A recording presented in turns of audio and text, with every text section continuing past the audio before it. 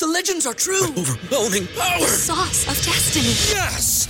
The most legendary sauce has arrived as McDonald's transforms into the anime world of WickDonald's. The greatest flavors unite in all new savory chili McDonald's sauce to make your 10-piece Wick Nuggets, fries, and Sprite ultra-powerful. Unlock manga comics with every meal and sit down for a new anime short every week only at WickDonald's. Ba-da-ba-ba-ba, go! At participating McDonald's for a limited time while supplies last.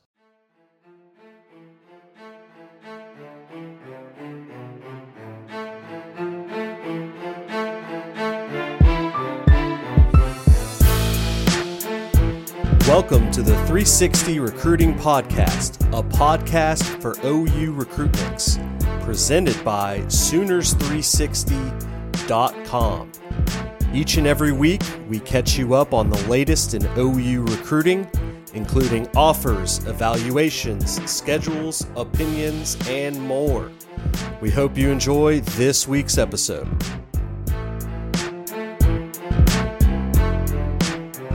What's up, everybody? Welcome back to this week's episode of the 360 Recruiting Podcast presented by Sooners 360. I'm here, as always, with Chris Mason, lead recruiting analyst over at Sooners 360, and Caleb Cummings, a.k.a. Mr. Sooner 55, our film guru, breaking down some of these prospects. We're calling this episode, it is episode number 30. We've made it to 30. This episode is called In-State News Week, Legacy Offer Finally Happens, and Dramatic Shift from Tulsa. I'll turn it over to Chris here for this first segment covering the latest recruiting news of the week. Chris, no commitment this time, but I'm sure there's enough news to go over. What's going on in OU's recruiting world? Well, the first thing is we don't, no commits this week, at least no commits for OU, and we'll get to that in just a minute. And there's no portal updates. It looks like the portal movie monster is finally dead. We've chopped its head off, we've electrocuted it, and we've thrown it in a bath of acid. It's finally killed. Freddie or Jason is finally dead, at least until November, when he will reemerge again in Return of the Portal, part 4, whatever, death of wide receivers or something. I don't know. But JUCO news is out there. So obviously the first JUCO news is Lane Jenkins no longer a Sooner. Matt, you were able to put in a note about that for last week's pod, right? So all that great analysis. Yep, got that in there. Sadly, all that great analysis and from Caleb and I and us really saying what a great move this was. Yeah, like right after we finished that pod, within about 12 hours later, it was all done and dusted. So he's no longer going to be a Sooner. He'll probably play at Illinois. He's from Naperville, so that's fine. But there's two JUCO DBs that OU have offered that are going to be on campus like tomorrow or Friday. The first one we've mentioned before was Demetrius Freeney. He's about 6'1", 195-pound DB. From college of his JUCO is called the College of San Mateo. And then his teammate, Siona Laule, 6'4", 190-pound DB from, again, the College of San Mateo. And both these guys are full qualifiers. So they've got some years to play at OU, and they can leave JUCO and just enroll in OU in June. And Demetrius has several visits set up. And but the news about Sione is brand new. That's a brand new piece of information for everyone on this pod. You won't hear that anywhere else. Well, you may hit it a little bit after, but we had it first Wednesday night at around 10 o'clock Eastern time. So that's really the JUCO news. So portal's dead, but OU still looking to add personnel and tweak the roster for this fall for 2023. All right, and then moving on to the class of 2024, we'll just do a quick recap. Duncan Zadavian Sims, commitment to Oregon. We've talked about it on the board. Durant. Did you say Duncan? Durant. I said Duncan. Durant. Yeah, it's pretty similar. I have friends at Duncan that won't appreciate that, but that's all right. So Sims to Oregon. Chris, what happened there? What's going on with Sims and Oregon and OU and that whole fiasco? Well, we predicted this last week. We mentioned we thought that Sims was choosing Oregon, that we were unsure of OU's super pressing desire to have him, that, they would take the verbal because they need D-line, and he's a good he's, under Todd Bates, he could be a really good defensive lineman. So that wasn't a problem. But I think where everything got kind of messed up is I think Zadavian took a second visit to Oregon, fell in love with the place for whatever reasons, and I'll leave that up to whatever speculation you want. And then I think he didn't really know how to tell Todd Bates he wasn't going to choose OU, that he'd been telling Todd that I'm going to be a Sooner, I want to go to OU for so long, that he didn't quite know how to, like he's one of my buddies in college, never knew how to break up with a girlfriend.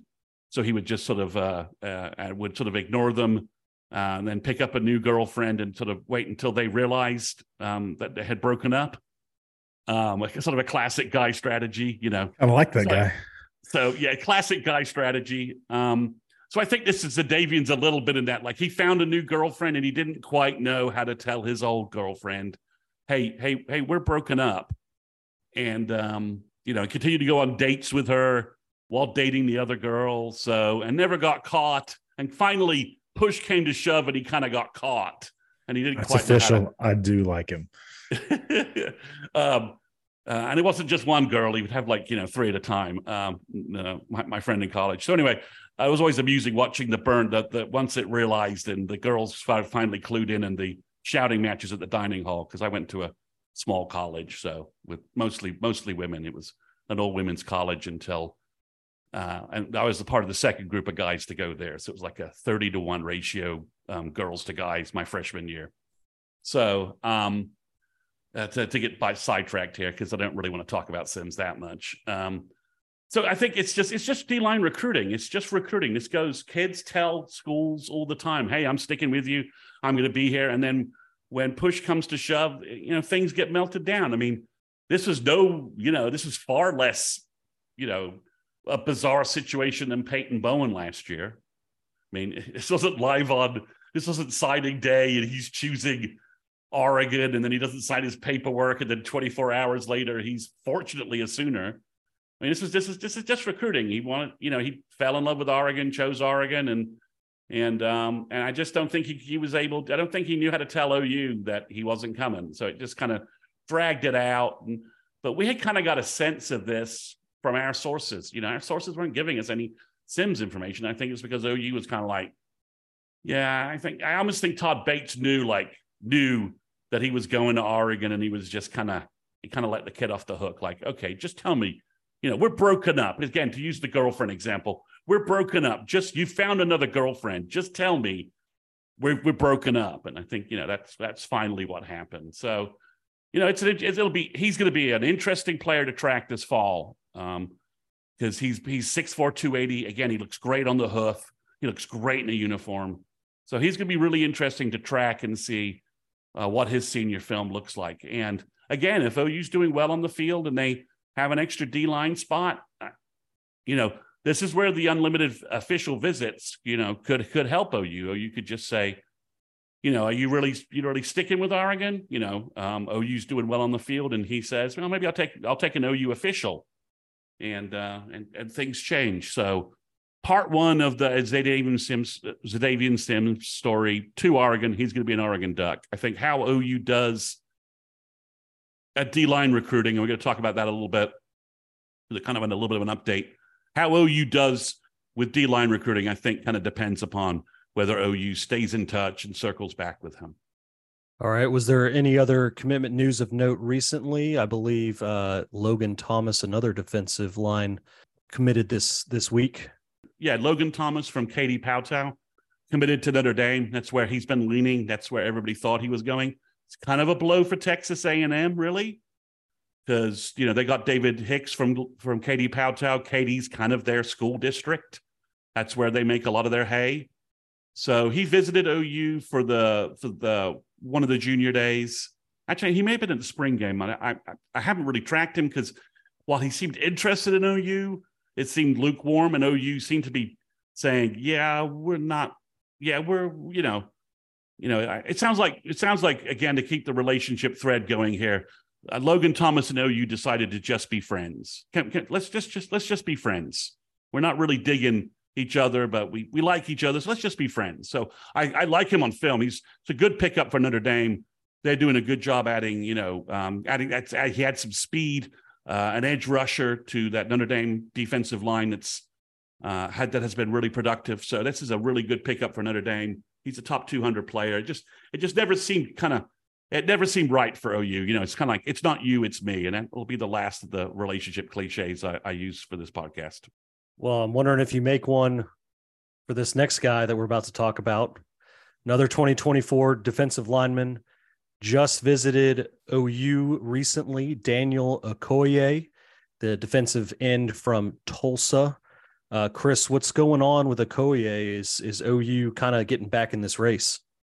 Yeah, I mean, he visited OU over the weekend. There's these great shots of him in an OU gear, vertically jumping like over Miguel Chavis. And then he has one GIF of him doing his patented standing backflip. And he is 6'5", 247 doing that in full pads, which is pretty amazing. But yeah, he had a great visit to OU. OU's definitely seems to be back into this race. He seems really energized about the Sooners. So, and I think he's the number one player in the state. I think by the time everything rolls around, he could be top 50 in the country. If he goes to an all-star game and dominates, it wouldn't shock me if he didn't make a run at like 5-star status. Like if he showed up at an all-star game and just, dominated everyone's, and, all the analysts who have never seen him are like, who is this monster? So I think this is a big story and could be a real story for OU moving forward. And just to plug our own little interview, Chris did sit down with Daniel Okoye after his visit to get a little bit of sense on how that went from Okoye's perspective, talked a little bit of recruiting. It's a great interview. It will be on our board, our private board for our VIP subscribers, before we do release it to the public on YouTube later. So head on over to Sooners 360 and check out that great interview. Okoye seems like a great kid. I know Chris was very excited about the interview, and we're excited to see how his recruiting plays out. Circling back to the rest of the class, the rest of the positions, Chris, I believe a few offers went out this week.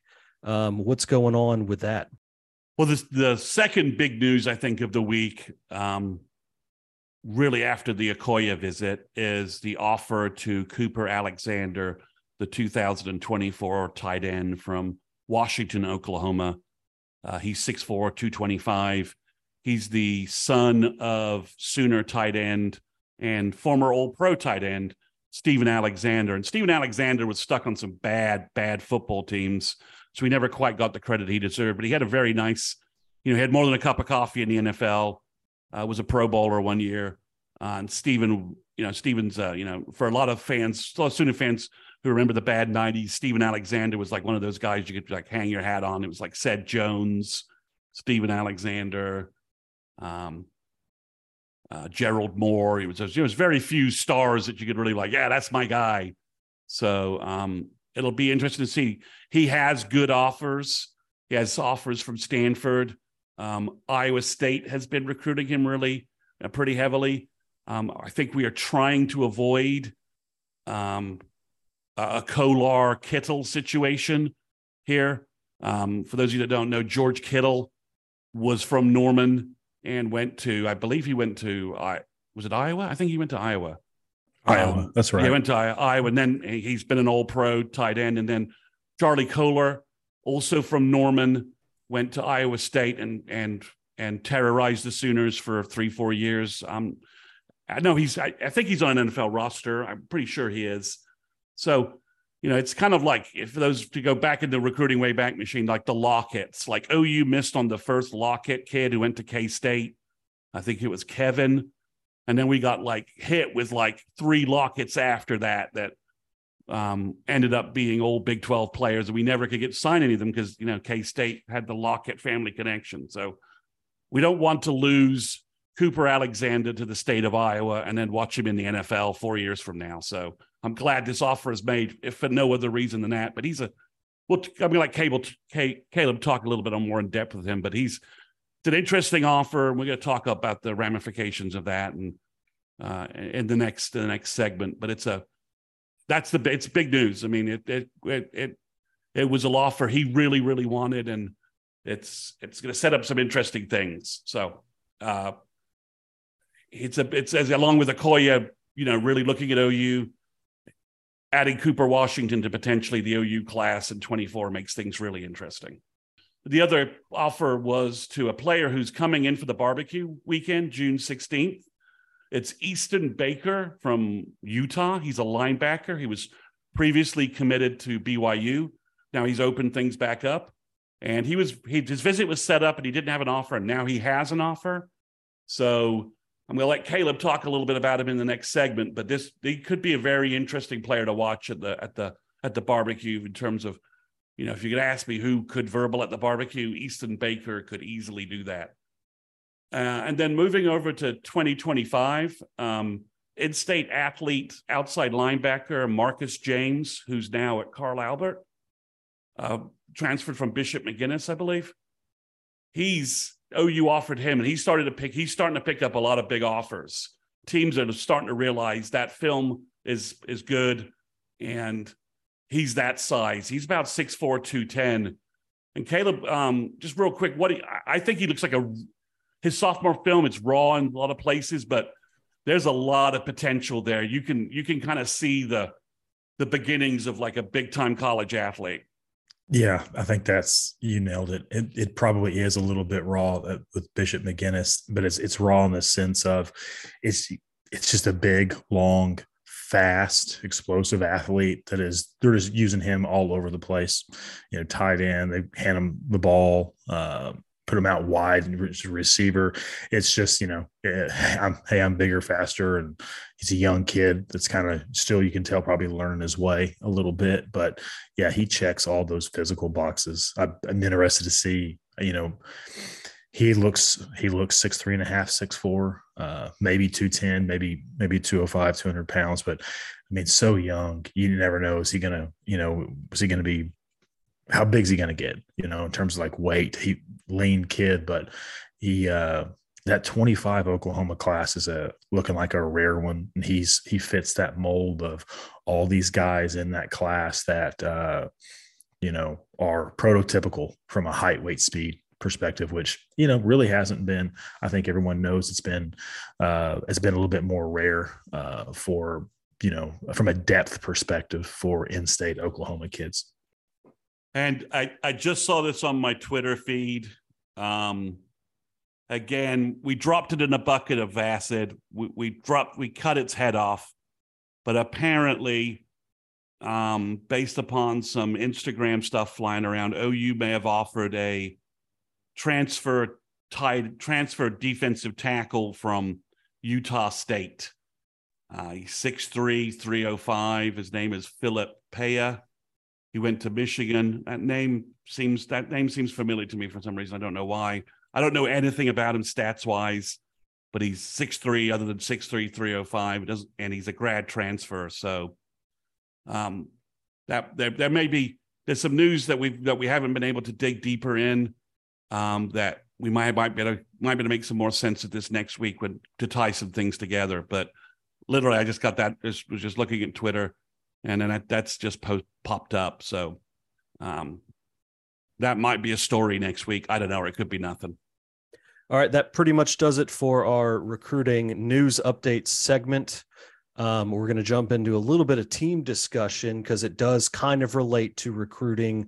2023 wide receiver Keon Brown will be going to JUCO, so he will not officially be part of the 2023 class, will not make it to Norman this summer. So how do you guys think OU should respond to this loss?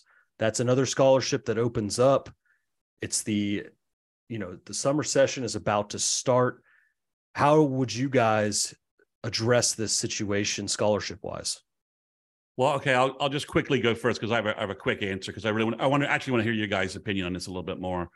I'm going to go with the quick answer. I think they should roll it to 24, the 24 class, and let Emmett Jones see if he can sign an additional talented wide receiver. I agree. I mean, that would have been my answer. Roll with what you got now, especially if they think some of these guys that have been battling some nagging injuries, if they're starting to look healthy and they feel pretty good about that, save that ship, give Emmett Jones another, a fourth scholarship slot in that class. Caleb, what do you think? Yeah, I'll probably go a little out of the box comparatively. I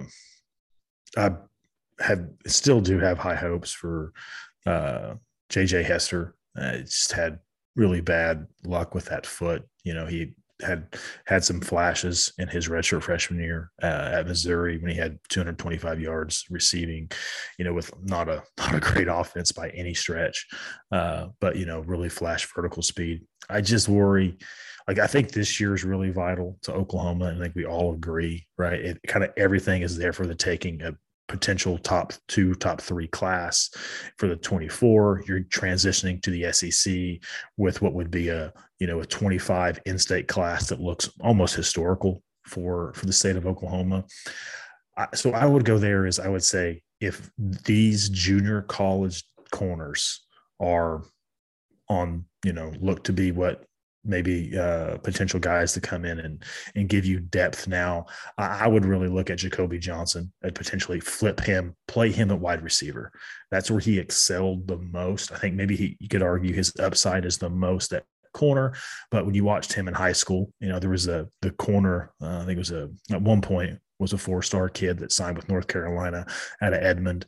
And, when Jacoby was one-on-one with him and, he kind of took the game over. So I think you maybe look at, hey, can we play Jacoby at receiver and go get one or two of these junior college DBs, bring them in, bolster your depth, defensive and get maybe a guy that can give you some juice this year in 23. That would be, maybe my thoughts. So kind of roll that scholarship to a corner and start Jacoby at receiver. And as Chris mentioned in the first segment, there are those 2 JUCO defensive backs visiting in the next day or so. Laulea, interesting prospect. He's long, 6'4", kind of that Jacoby mold. So yeah, maybe that's an option. And Chris, correct me if I'm wrong here. The portal could still be a possibility this summer. Would that be an opportunity for possibly a 1-year rental at wide receiver? Yeah, I mean, grad transfers are still available. So somebody who wants to hit the portal and they're a graduate transfer, they're still eligible this fall. The portal thing is really to be eligible when you're not a grad transfer, to be eligible for this fall. And that window's closed. So if there's some sophomore hotshot wide receiver who decides he wants to play somewhere else this fall and forgot that he should have been in the portal earlier, he's out of luck. He should be out of luck. We'll see if the NCAA holds the line on this or if somebody's going to try and claim they can sue or something along these lines. It should be done. So there could be a guy, lightning in a bottle, OU's able to get, but it's hard to think of who, all the names, Emmett Jones followed a bunch of guys, kicked the tires on a lot of guys, and only brought in Brennan Thompson for a visit. So I don't foresee this happening, but something could happen in August. All of a sudden we're turning around as another wide receiver. Who is this guy? And it could be a grad transfer. So it's definitely not beyond. It's definitely possible, but I don't have any names, and there are no names floating around. Nobody that Emmett Jones just recently followed, because our man Saptown is all over that kind of traffic, and he's not posted anything. Well, I think Caleb's got me convinced that you take these 2 JUCO guys and float the idea of Jacoby moving to a wide receiver. He had, great film there. Obviously, sky high potential at defensive back, but a fantastic athlete for wide receiver as well. Speaking of those 2 JUCO guys, Caleb, let's get your full rundown on Freeney, and we think it's Laulea. Yeah, they're both, I mean, really solid players. Laulia is or Sione. He's extremely interesting. Freeney he looks more prototypical, listed at 6'1", 185. That might be accurate. He might be 6 foot, 185 pounds. So solid size. He's got good ball skills. He does. I think he shows a good football IQ on tape because you see him, playing some zone and playing half of splitting the man, jumping the underneath route. You see him physical, coming up short underneath routes, and making plays on that short, quick game that everybody loves these days. I don't know if he's an elite guy in terms of his twitch, but I think he absolutely would bring competitive depth and be a guy that fits right in. Could, experience at the junior college ranks, played against good competition, has shown on tape consistently a good player. I think he could fit right in. It's interesting because he and Sione Luilia are in some ways, even on their film, there's a lot of opposites where you see, that impressive ability in zone with Freeney to, again, right, so jumping routes, good recognition, playing that. You don't see, I think, that JC maybe just decided, hey, Sione's just going to play man, because that's what you see him a lot. He is listed at 6'4", 185 pounds, and he looks it. There are some times where, he's running with the receiver. He looks massive, in terms of height and length comparatively to some of those smaller wide receivers. He's got some good track times from high school. He ran 10.8, 100-meter, 47.9 in the 400-meter. So, he's a really good athlete. I think you see some of the body control that's always a bit of a concern to me with really big corners. There's just so much more that can go wrong, I guess, in terms of, their movement when they're flipping their hips, turning to run, and can just, get out, get away from them and cause some, ineffectiveness, I guess, in their movement. But no, I mean, the only thing you don't see with him on that, though, you don't see a lot of, him playing zone, recognizing stuff. You don't see him coming up. There is a little bit on his film, him being physical and coming up and really getting after guys, but he absolutely uses his length to reroute receivers. He can run. He doesn't have nobody on his highlight tape anyway ever really challenges him. He's in phase the entire time with every single person, whether it's thrown his way or if it's something underneath. I think the only question you have there is he looks really lean, at 185 pounds at 6'4", is, hey, what does it look like for him playing against maybe, stronger wide receivers and some of that underneath game and him being a tackler in space. But aside from that, I think he's got a lot of ability in coverage. If you told me Oklahoma took both of them, it'd be surprising in the sense that you don't see groups taking two junior college corners from the same school, the same cycle. But I think both of them absolutely would offer competitive depth coming in and be able to push those guys like a Jaden Rowe who's going to be getting healthy, and I don't know if he's playing corner or if he's going to be sliding to safety or cheetah because he's a unique athlete. But I think we talked a little bit about this on the board. Oklahoma's talented at corner, but they're also really young. So, these two guys having a full year of JC underneath them, I think it makes him a unique option. Yeah. Shout out to Kyle with 360. He pointed out on the board today, there's only, with all this attrition that's been going on, there's only 7 true cornerbacks left on the roster, and 3 of those 7 are true freshmen. So depth is one thing that's needed, but we need guys that'll be here for a few years. Chris, I mean, do you like the idea of taking both of these guys? I think it's tough. I would probably only take one just because, the young guys behind them are, Vickers and Wagner had such a good spring and looked so good that I'm not sure I'd put 2 guys in front of them.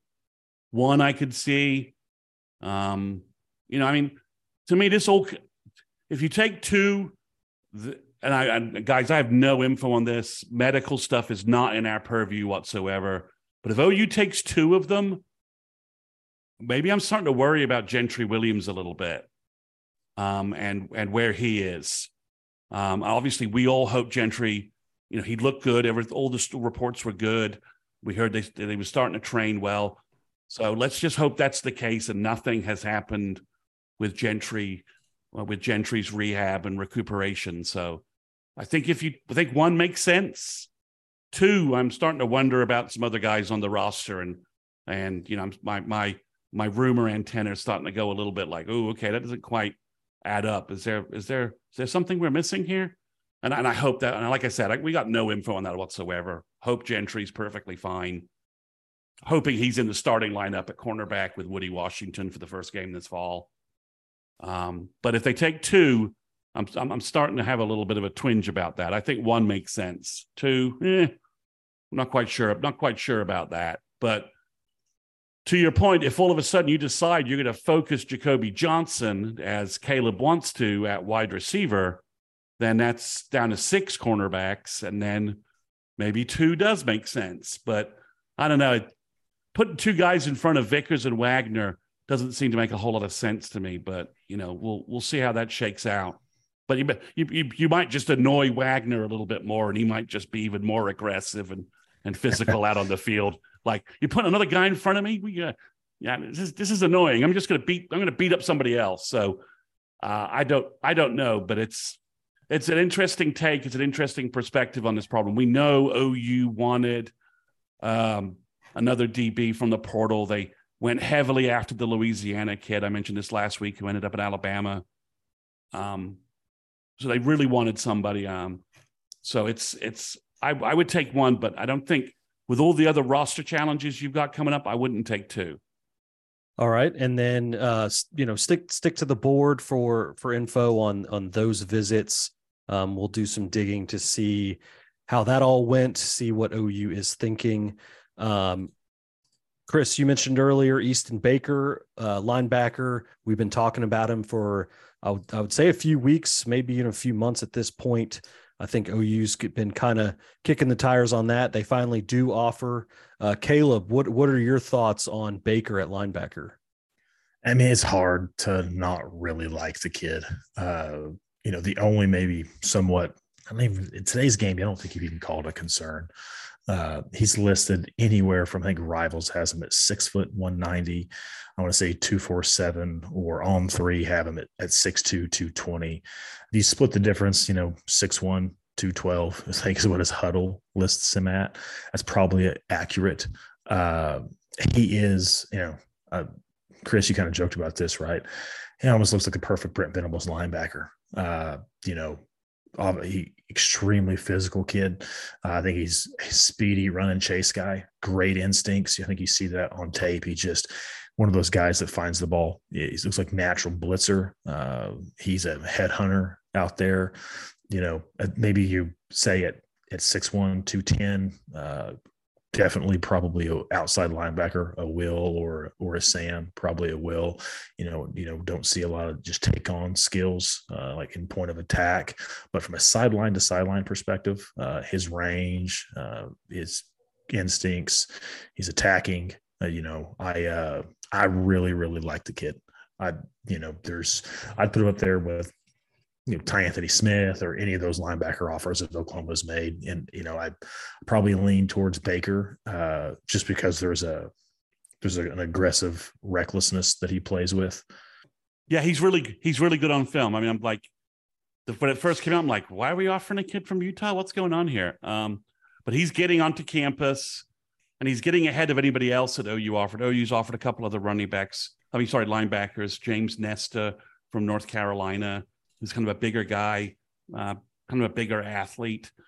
And then they offered Simmons from Arkansas, who's getting offers from everybody. He's blowing up as well. And nothing's really seemed to be happening with Simmons. I think Nesta we could find out he's going to visit OU in June. So, Baker's an interesting position, and it makes you kind of wonder what's going on with some other guys and where OU is. Because, I'm not sure I see with Boganowski, if OU gets Michael Boganowski, I'm not sure I see more than a 2 linebacker class. So taking Baker could be interesting in case things start, really popping with Platt and maybe, a long shot with Sammy Brown. So do you think do you think Baker and Boganowski are one or the other?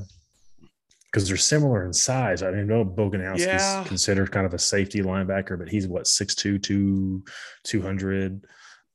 Baker. Yeah, you're 6'1", right. 210. They are physically very similar guys. You can both see.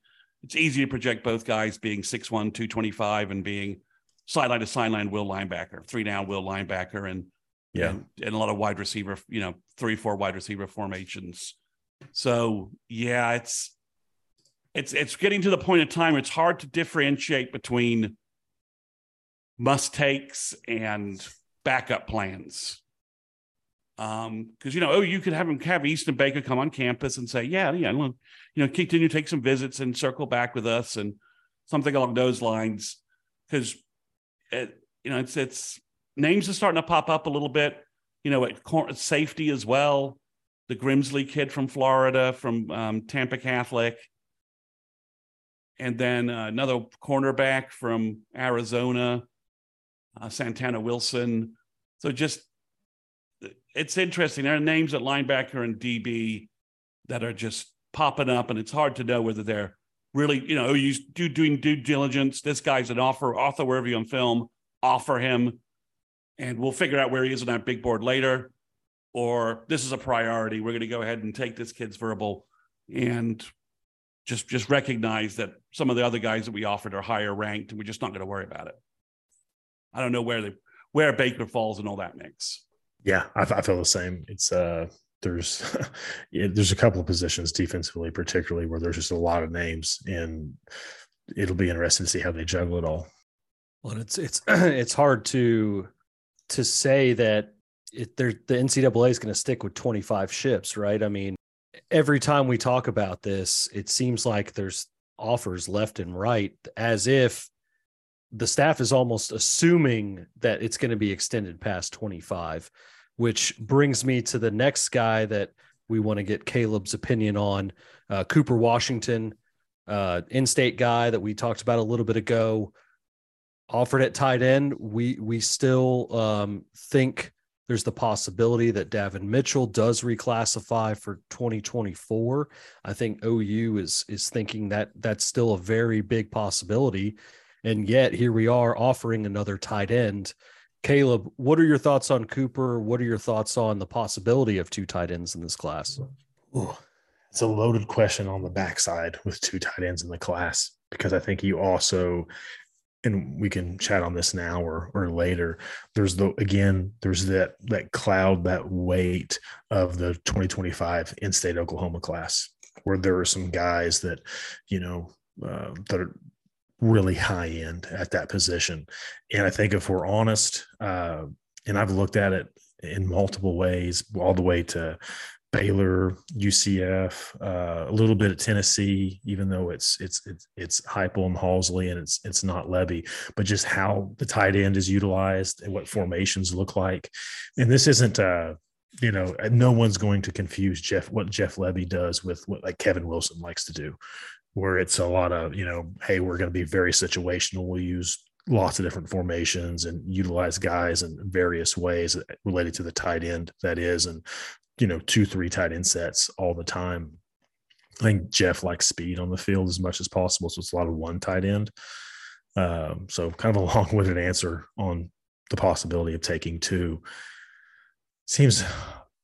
I would find it odd with this class when you look at, I think, what they need at offensive line in terms of numbers, what I think they need defensive front 7 in terms of numbers, what they probably honestly need at wide receiver in terms of numbers, especially when you add in Keon Brown. And then again, let's just be really honest, when you start looking at like Hester, Anderson, Gibson, guys that are going to be in years 2, year 3 or 4, and just haven't done much in college. And again, Hester, in his defense, it's been injury related, but your availability is your best, best trait.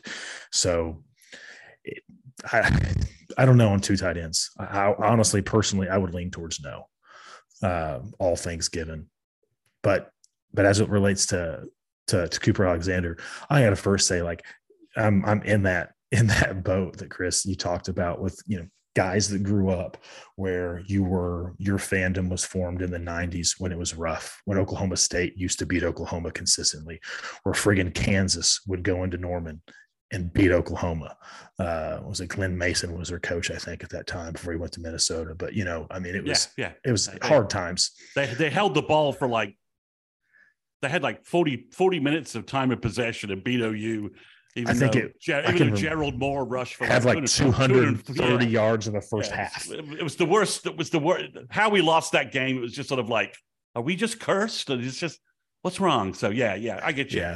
Yeah. But so for me, I mean, Cooper's dad, Steven, kind of like a hero in some regards, because he was a homegrown parade All-American blue chip guy that, was great basketball player, great football player, chose Oklahoma, and, great player. He goes on, illustrious, really, NFL career.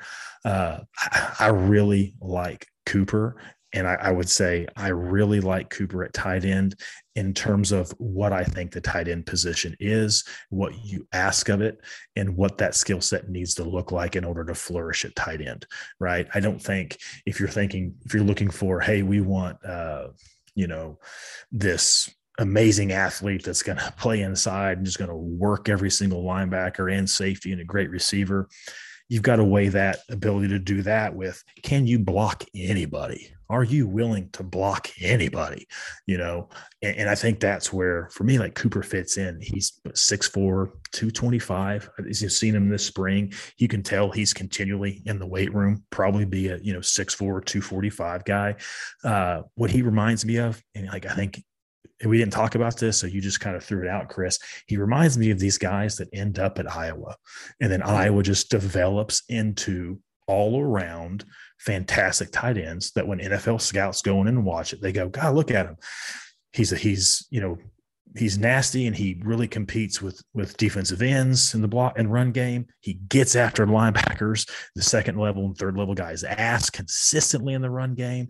And he does all the little things we want, as it relates to being a good receiving tight end. No, he's not going to be, I'm trying to, Davis, what was the kid out of Maryland that, I think ran He's not Kyle Pitts. Let's just use a more recent example, right? He's not 6'6", 240 and going to run a 4.4. He's not that. Yeah. But he's not a bad athlete by any stretch of any imagination. He probably, if you told me he runs runs a sub 4.7, I'd be like, yeah, I can believe that. Yeah, I'd buy that. Yeah, and it just kind of goes back, like you said right there, right? Like you go and you pull up all these guys, like whether it's Noah Fant or TJ Hawkinson, these guys that come out of Iowa, and it's all, they're all 6'4", 6'5". They're all 240 to 250. They all run 4.65, 4.7, but they're really effective and they're really good at all those little things. They know how to use their body and shield off a linebacker. They know how to, muscle up a DB, because that's what tight ends often are doing in your pass game. It's not, hey, we're going to get you one-on-one in the slot against their third corner and you're going to go beat them vertically. No, right? It's third and, hey, Oklahoma fans, you can remember this with Charlie Kolar. It's 3rd and 6. You're going to run to the sticks at 8, or you're going to run 8. You're going to come back 2 to the sticks, and we're going to throw it to you. You're going to body up that little safety, and we're going to get 8-9 yards, and we're going to pick up 3rd down. There's situational pieces.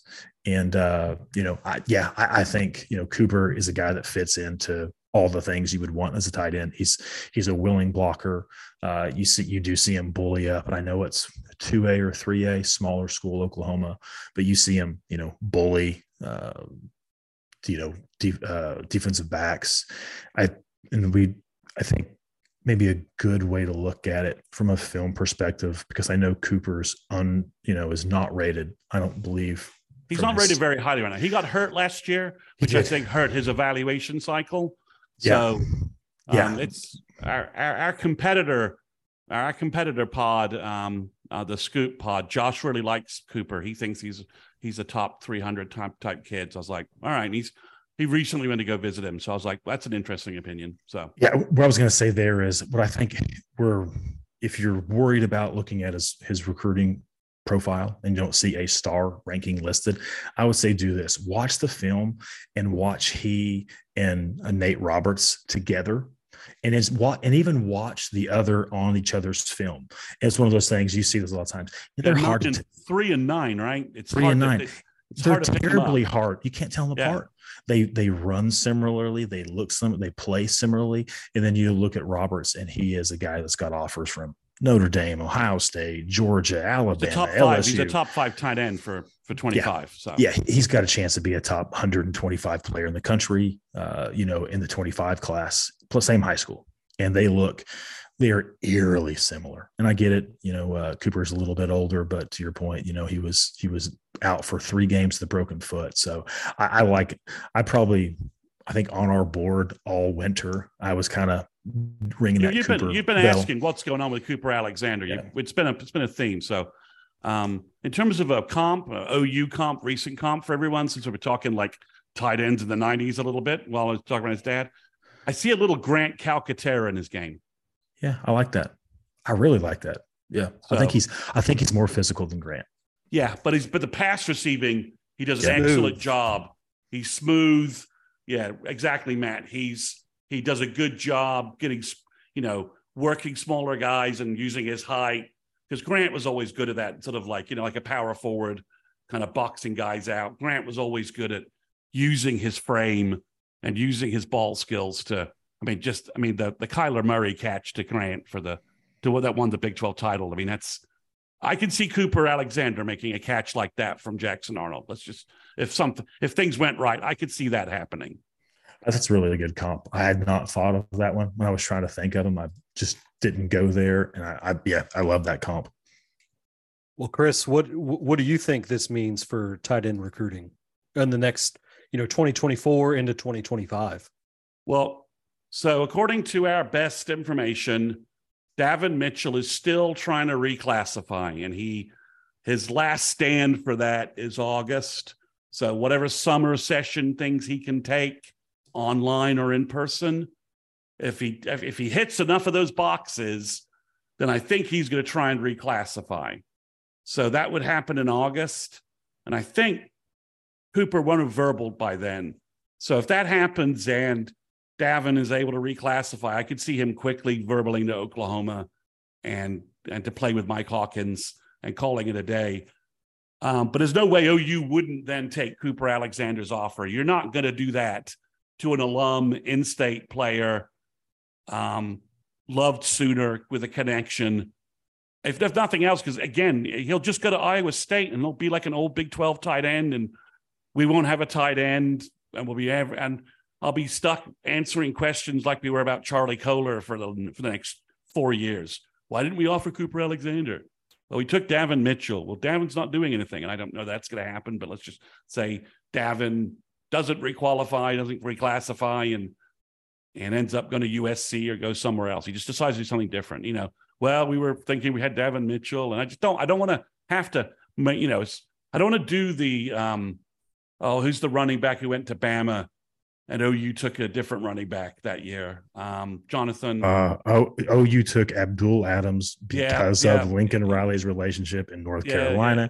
And you had Josh Jacobs. That's right. I don't want a Josh. I'm sick and tired of those kind of debates on a message board. So I would say OU takes 2 tight ends. Maybe by doing that, you're also putting some pressure on Llewellyn and Helms to say, guys, you need to start getting going, or we're bringing in guys. Because I also think we all think that Cade McIntyre is going to walk on campus and immediately start putting some pressure at the tight end position. So I think they take 2, and I think they take 2 in 25. So maybe some offensive changes have to occur, because they've also got this interesting guy that we keep hearing from some folks is interesting, Hampton Fay, this Michigan State transfer walk-on who's 6'5", was 210 in high school. Do we have an updated height weight on him? I did see, I think he was listed last fall. So I guess coming in August of 22 at 225 at Michigan State. But I've heard, I think like he transferred. 240. That's what I'd heard. He was somewhere around the 240 mark, because he did move to tight end either late in the 22 season or he was there for the spring and winter conditioning at Michigan State at tight end. So that's another interesting name, Matt, that impacts things. If Fay looks great, do you then have to give him a walk-on ship? And again, to Caleb's point, the 25 group of tight ends, right now I can name 4 guys. If Davin Mitchell doesn't reclassify, Davin Mitchell's a take. Nate Roberts is a take. If CJ Nixon says he really wants to play tight end, the Weatherford 25 OU offer, who's 6'5", 6'6", 220, and an amazing-looking athlete, he's a take. And then OU's got an offer out to the Brom kid from Derby, Kansas, who's 6'5", 230, has been OU twice. He looks fantastic on film. He's a take. So, you know, it's not like this year where no one was really stepping up, and it's been like I've openly a little bit. I wondered, what is Joe John Finley doing in tight end recruiting? What's going on? Because not a single tight end came in the month of March for 24. No 24 tight ends visited OU, and we talked about 50 prospects that came in and out of campus taking unofficials for March from the 24 class. So I think you take, if Mitchell reclassifies, you take 2. If he doesn't, you take 1. And I think you're taking 2 and 25 regardless. The talent, and I didn't even mention Trene Washington, who's from Carlisle, but he's 6'4", 210, and he wants to be a wide receiver, but he grows anymore, adds any more weight, he's going to be in the flex tight end, you know, rankings before he knows what's happening. So, you know, that's like 6 guys maybe at tight end for 25 who you could easily take. So I think Cooper will be a Sooner, and OU will make it work. They'll just make it work. So the 25 number is looking less relevant every week, every time I turn around and try and make this situation work. I've got a class prediction I'm going to drop as a treat for Memorial Day weekend, a little early, and it's 26 players right now. And I promised myself I would stick to 25, and there's just no way with all the intel we're getting I could stick with 25. So I put this on the board. I pulled the NCAA press release from, was it last year, where they lifted that, and they said it was going to be a 2-year lift of the 25 limit. It would look at just having the 85 limit, and that they would reassess that when that 2-year, sticker was up. So I'm with you. I think I've said this probably ad nauseum on this pod. There's just no possible way that they stick with. If they try to re-add the 25 limit, for the 24 class, they would probably have to create a whole nother set of rules and do something, because when you start looking at, Colorado had 61 kids transfer out. And groups like Wyoming and others just get poached. These group of 5 schools that do a really good job identifying kids and developing kids.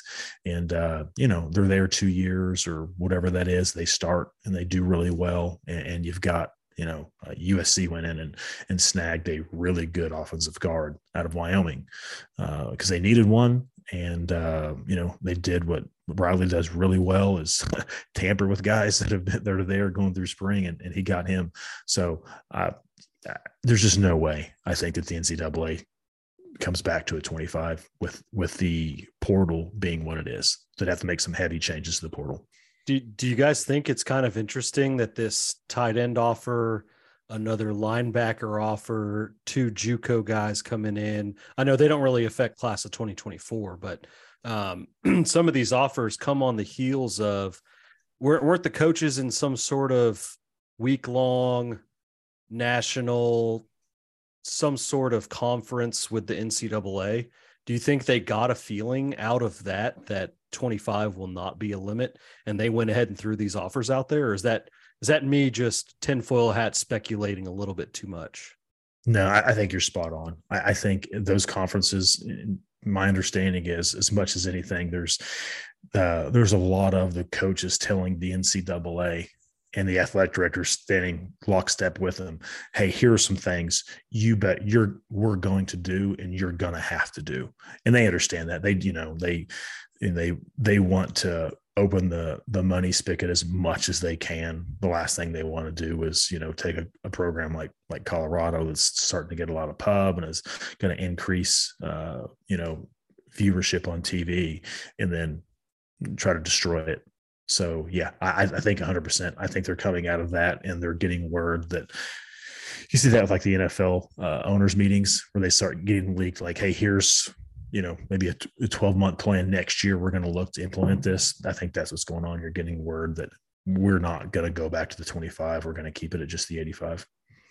So if you've been reading our board over the last month or two, we think there's the possibility of a 2 quarterback class, multiple running backs, possibly.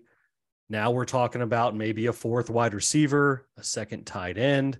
There's another linebacker offer out there. Chris, you mentioned all these DBs that have been offered recently. We have defensive line to talk about too, on the heels of the Sims commitment to Oregon. How is D-line recruiting going, and what are the numbers looking like there? Well, it's June's really going to tell the tale here. So OU will have Williams Nwaneri visit June 9th, which, you can say that's a negative, or you can reclassify it as a positive. I just think him being on campus officially works for OU. He's been to OU several times. Jamar Mosey will probably come down with Isaiah Mosey, maybe Kamori Moore. And the weekend of the 9th is also right before an OU elite summer camp. So maybe those guys are coming down to camp at OU. So it should work out. And then boom, the 16th is where all the fireworks happen. It's Joseph John Yeye, David Stone, Nigel Smith, Zena Umazulu or Zoo. So it's 4 guys that you would take in a moment. So that's and then Daniel Okoye is floating out there with a decision maybe later in the year. So you could maybe sit back and assess where they are with him later.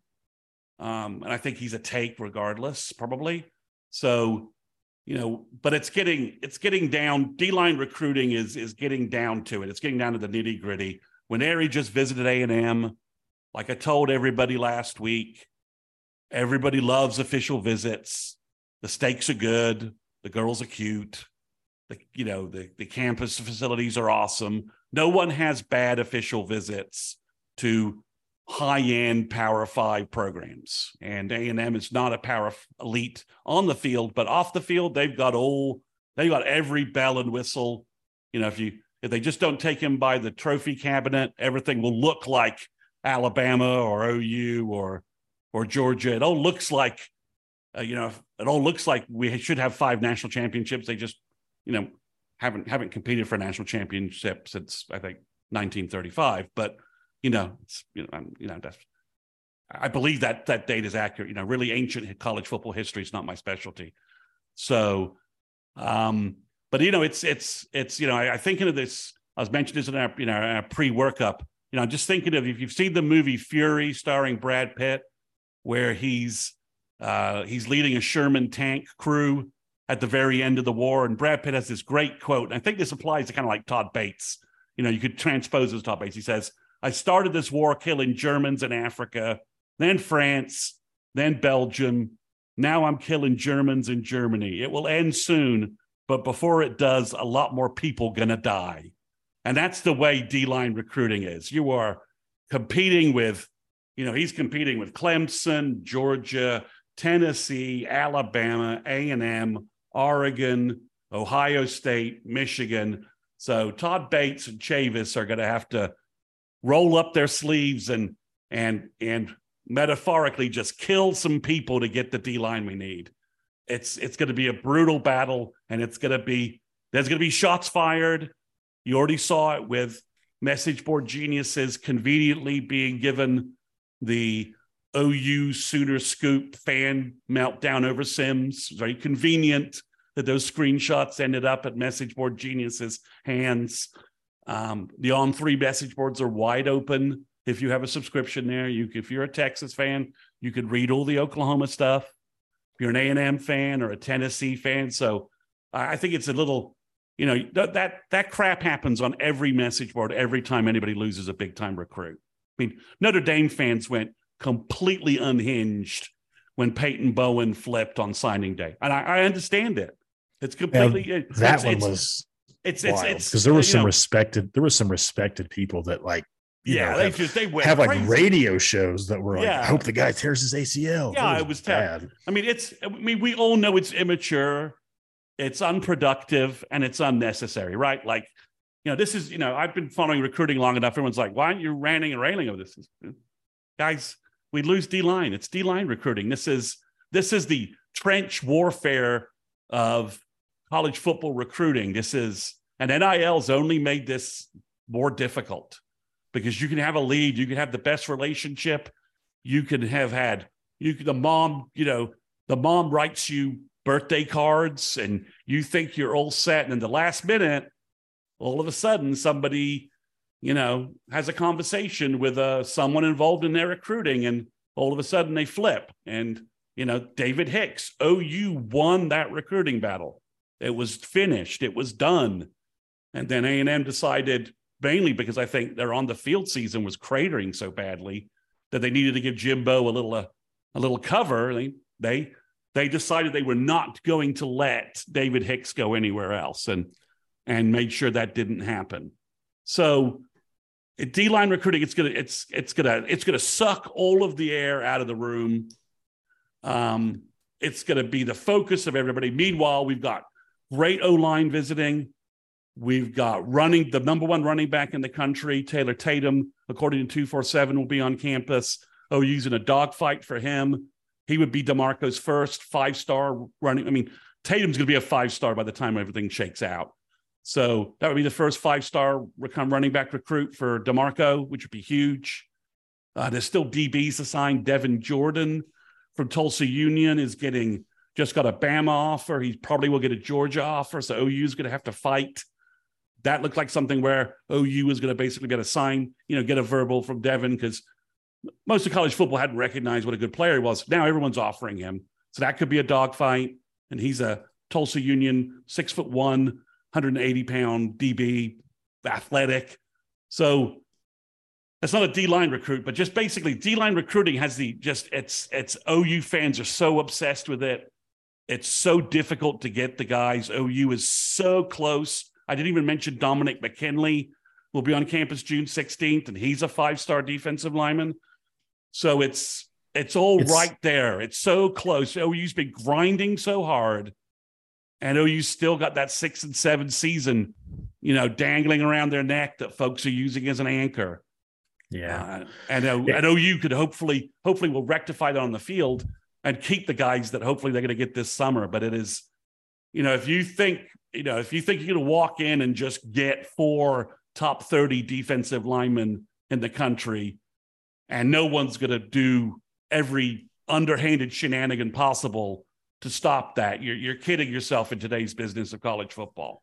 The only team that's done it, that has done so by effectively going outside of 100-mile or let's say a 200-mile radius of their campus, because again, harp on that to all these mouth breathers, Clemson, all of those guys. Bates. Well, that's right. Like Clemson, your Georgia's right there. Obviously, Georgia, it's right there. Alabama, you're right here.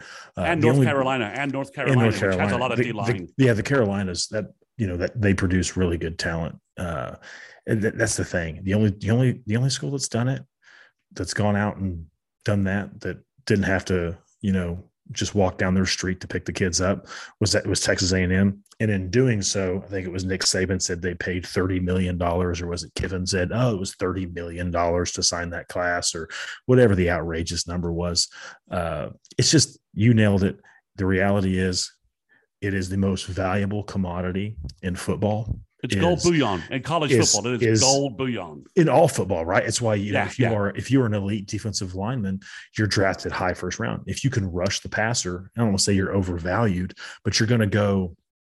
You can be a decent pass rusher, and you'll go before somebody that thinks going to be a Pro Bowl corner because, well, or the Pro Bowl guard. Like, we know this guy's going to make the Pro Bowl at guard 5 times in the next 10 years, but this guy right here, he might be able to get us 10 sacks a year. Take the 10 sack guy.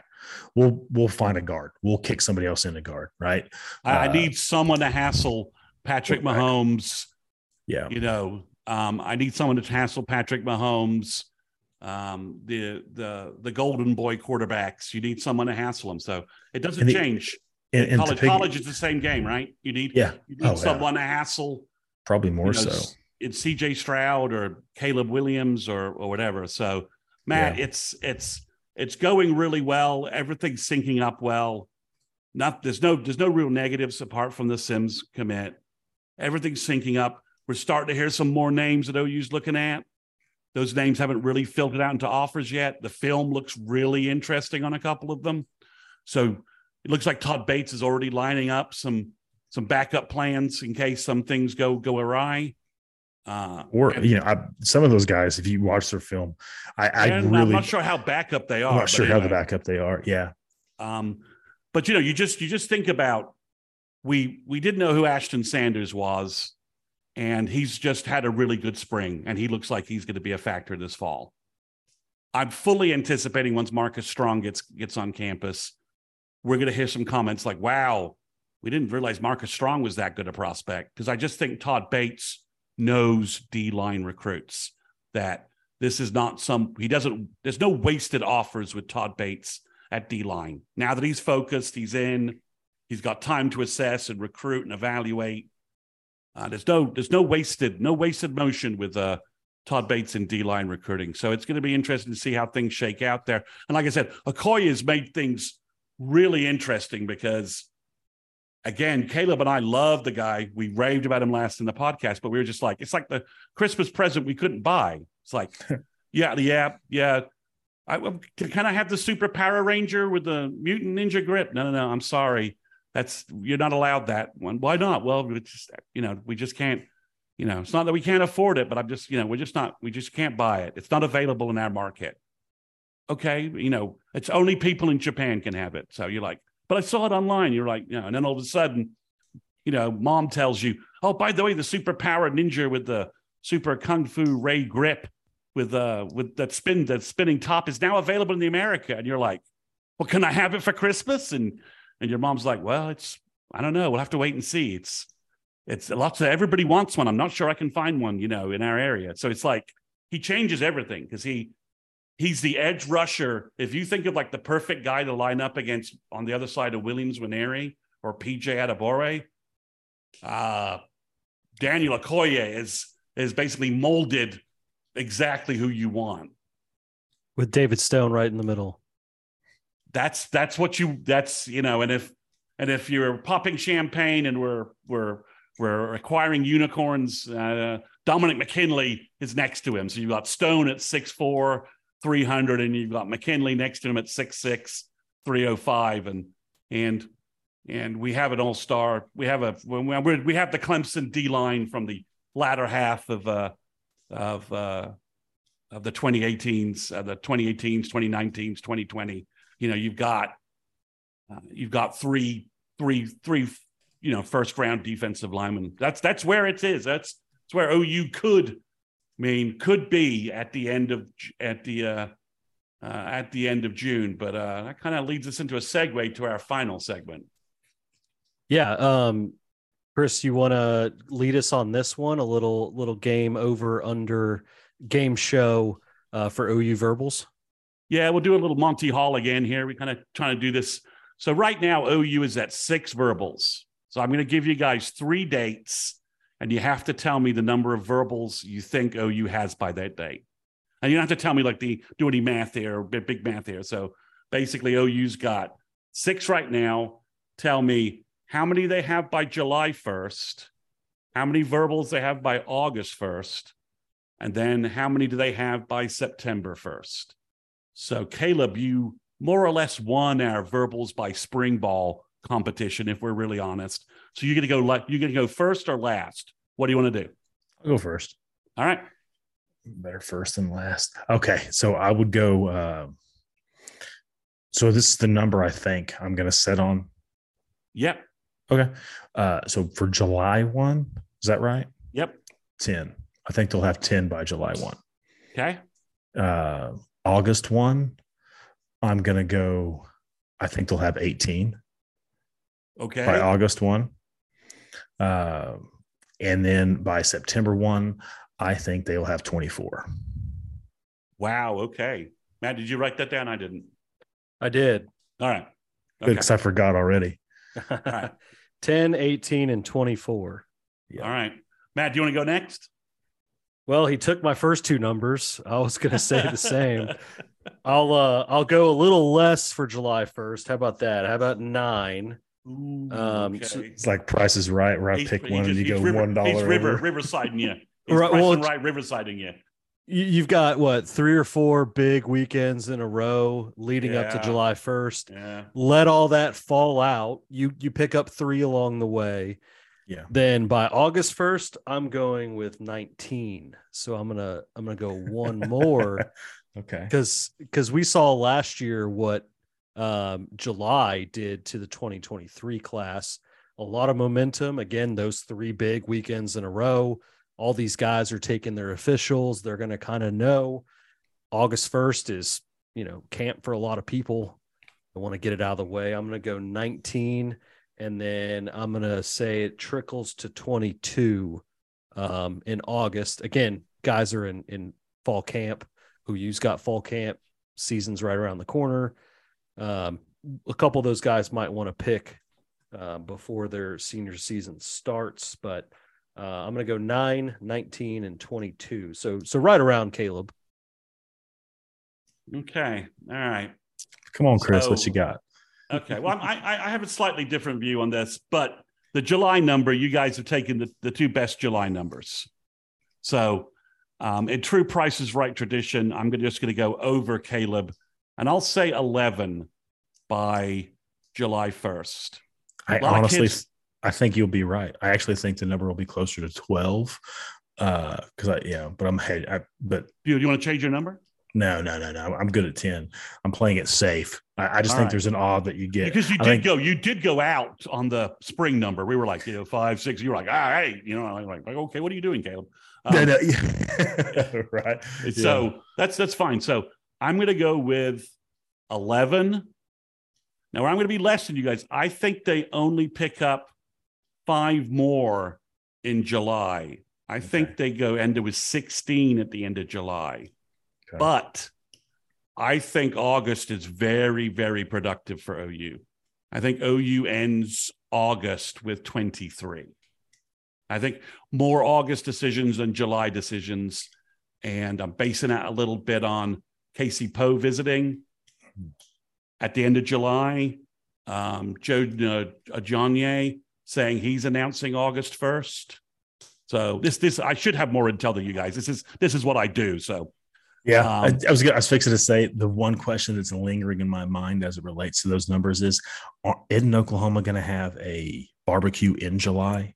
End of July, the party at the Palace, which is the event that really boosted Mark. According to everybody, David Hicks committed to OU that weekend. Vasic, and then Vasic. Yeah. And he committed to OU that weekend, and then his dad tried to walk it back. Like, he didn't commit to OU that weekend. I'm like, well, we talked to like 3 people who said he did. Yeah. So I think Nigel Smith is early September. Mm-hmm. So the guys that are really going to influence all this are like, it's going to be Tatum, what Wesco does, what the offensive line group does, David Stone, because some of these guys have got dates out there, they're kind of sticking to them. So yeah, I'm betting on, and it has been this way sometimes. Now the O-line a lot group, of kids do stuff around July 4th. Yeah, the O-line group, you're right, could all of a sudden change all these metrics, right? Yeah. Zendamela already is choosing a July date. I was fixing to say Zendamela. Hasn't Caden Massey basically said he's going to take his visits June, make a decision July. Yeah, so that's wrong. The O-line group could adjust this. If a second QB falls, it's going to fall quickly. No I think reason. Cooper Washington will be in the class by He July could be. 1. It could be Cooper Alexander. You just combine the two tight ends. I know Cooper. You know what's funny? I googled that earlier. It was that kid out of Millshoe that was committed to Oklahoma. Yeah, he was. Yeah. That was the name. Yeah. You accidentally Google it. Yeah, I do it all the time, transposing, combining mutant combinations of players that I really want to. Nate Roberts and Cooper Alexander should just be like Cooper Roberts Alexander. Just combine the two. Best traits of the two. So I think August is going to be a big month for OU. I think kids, as you said, Matt, it's a dead period again, completely dead. Kids are in camps. Their coaches are all like, I want you to make a decision before the season starts. I don't want you, we're shooting for the playoffs. I don't want you thinking about taking 7 visits while we're in a playoff run. Didn't I? I think I read today that Texas high schools start camp like August 1. Yeah. Okay. That sounds right. Oklahoma, similar. I feel better about my numbers now. Okay. So I think August, but I don't think July is going to be quite as productive as we think. I think it's going to be big. I mean, again, if the guys who are visiting in June, verbal in July, it's like 4-star. I mean, it's like last year, 4-star, 5-star, 4-star, 4-star. It's just rattling off, every week this podcast will be like popping champagne, and we'll be doing the drunk version of this podcast because it'll be like, what are we going to talk about? Oh, you're just getting frickin' every commit we want. If I'm going to crack open a beer. It's going to be. If I'm going to put on my conspiracy hat and try to connect dots that probably aren't there, I'm going to say that what will drive it to hit my number is going to be Oklahoma is working David Stone to get him to commit sooner rather than later and get him in June. And I'm saying this only because Brent Venable's article with The Athletic, where he talks about a great article. Great article. Go read it. If you need the $1.99 subscription, just ping me on the board and I'll give you my login. But Venable said, hey, we want guys that are going to lead from the front. We need to build classes. You want to build camaraderie. You want to build these things. It's hard to do that when you're committing in December. And then to hear David Stone, he doesn't reiterate that exactly, but in one of his latest interviews, he paraphrases that. He does. He says, when I know I'm not going to wait around, I'm going to pull the trigger. I'm going to help my class. So he's back in Oklahoma for the summer, I think, or a little bit. I'm sure he'll. Some of these big time kids like that are semi celebrities. The people around them know, hey, you got a chance to sign a $40 million deal, in 3 years. So I'll befriend you now. So I'm sure he'll be in and out of the state, but Oklahoma get him to pull the trigger in in June.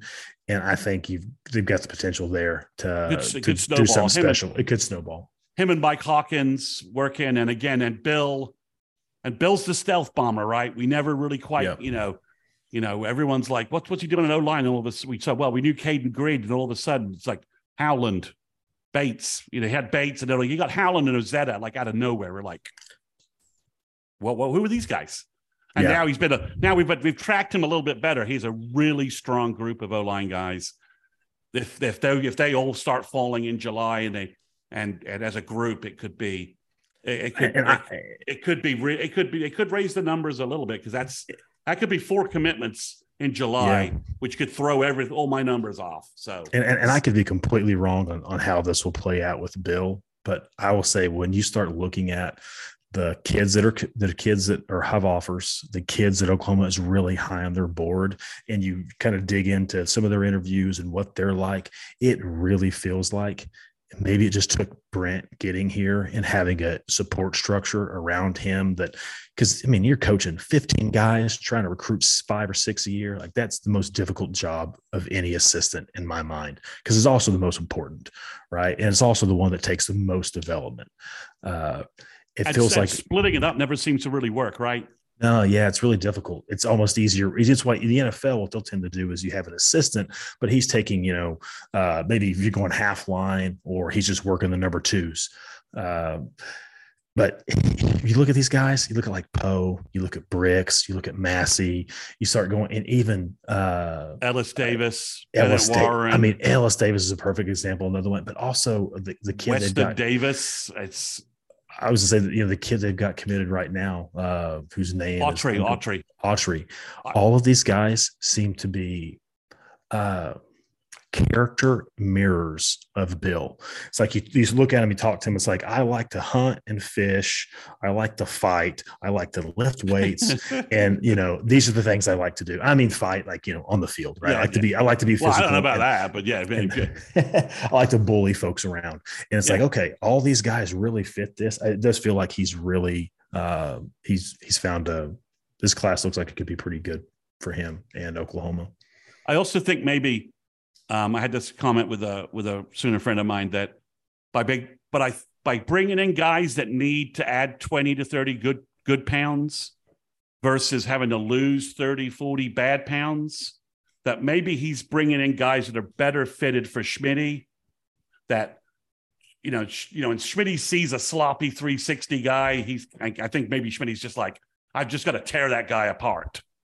And and the grind, and the guys are like, I'm not going to put up with all this. This is all too much. And the guys kind of lose focus and they're not clicking. Whereas the other guys are like, yeah, man, Schmitty's going to turn me into an animal. So I'm going to add that, it's easier for Schmitty to do the add than it is for Schmitty to do the subtract and still be in sync with Bill and how Bill wants the O-line to be built. Yeah. And it's absolutely, I think there's there's so much truth to that. And then the other part is, kids that are 16 and 17 years old and are 260 pounds. We all went through that, right? Like, not me so much. I matured kind of early, I guess, but you tend to just put on like that. It's called a freshman 15 for a reason, right? Guys that are, again, 260 as juniors in high school when they're 16 or 17. If you're feeding them a bunch of protein and they're lifting weights every day, it's just, they're going to hit 300 pounds. Not much of a problem at all. Yeah. I think Logan Howland is going to be, there's several Logan Howland type guys in this class. I think Massey, Davis, Sprague was one, but he's going to Michigan. Good for Sharon Moore. Yeah, but I just think, right. OU's in a good place with a good target. Bill, I think, the Bill criticism, I think, on recruiting, not signing enough kids. I think it's just clear, Riley wasn't letting him offer who he wanted. Yeah. He was forcing to go for like elite kids who maybe Bill was like, I'm not sure, this guy doesn't really sync up with me. And of course, and then Bill doesn't land him. And everyone's like, why didn't Bill land these 3 elite guys? Well, they're not a culture fit for him. So it was doomed from the start. That's what I'm saying is Riley was forcing to go for guys and it was doomed from the start that Bill wasn't going to get him, like Tristan Lee, right? He's just doomed. Whereas now Bill's offering guys and the film just looks the same and the build type looks the same. There's a couple of big guys who are over 300, but they're usually 6'7", and they're usually more of that power forward look. So they're not sloppy looking. Yeah. You know what? There was a lot of us, and I was in that group that was looking at Bill and like, hey, you've got to sign more kids. And it was 100% Riley. You can even go and you look at his USC offensive line right now, and they'll start 3 transfers. They're not developing guys. They went out and got, I think a Washington State kid, a Wyoming kid, and a Florida kid. And they said, hey, come here and start for us. And that's what they're doing. They'll do the same thing when, they get 3 kids or 4 kids off that line will transfer out, will graduate. If Riley's there next year after Caleb leaves and is the first pick in the draft, they'll turn around and they'll go get another 3 kids, out of the transfer portal to come in and fix the offensive line. I think that's his way is, if you're not the 5-star kid, then I'll just go find a transfer. Yeah, because I think, you could level that criticism a little bit at OU, but OU lost 2 NFL tackles and Sexton got hurt. That's the only reason Rouse is on campus. Yeah. Otherwise, Sexton would be starting, and you'd have Guyton, who he is a transfer, but really, he didn't have any career at TCU at O-line. Tyler Guyton's going to be a Bill product. He's not TCU. He attended TCU. That's about it. Yeah, play jumbo tight end for him. Yeah. His offensive line credentials are Bill Biedenbauer. He's got, stamped by Bill Biedenbauer, approved. So again, if Bill can bring in a 5-player class to go with the 4-player class, and now 6. Troy Everett makes it a 3-player class from the first year. That's, we heard great things about Caden Green. We've heard great things about Sexton. We heard a lot about Taylor. I think if Howland could have graduated early, we'd be hearing a lot about him as well. Yeah. And we heard good things about Bates. Bates just needs a redshirt year, reshape his body, but he's got the mentality for offensive line. We know that. Yeah, he'll be fine. He'll be fine. Schmitty will get him right.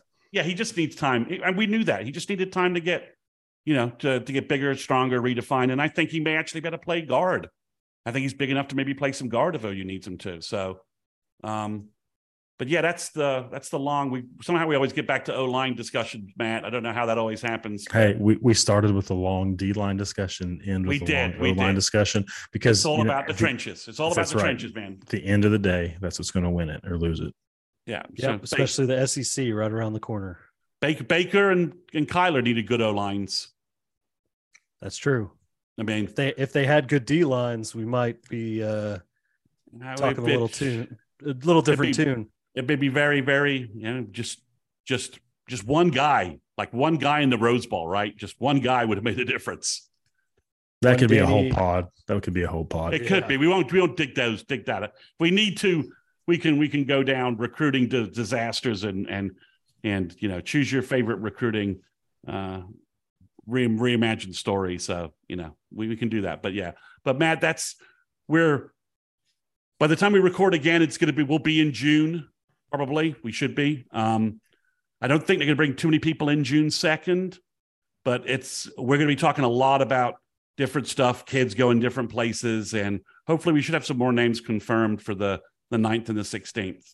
Right, waiting on Caden Durham and just a couple, and Grant Bricks, maybe Caden Massey, and just a couple other names to just get maybe finalized. Brian Wesco. Yeah, I think Wesco might end up being a late July visit. Okay. Like Casey Poe, come to the party at the Palace with Casey Poe.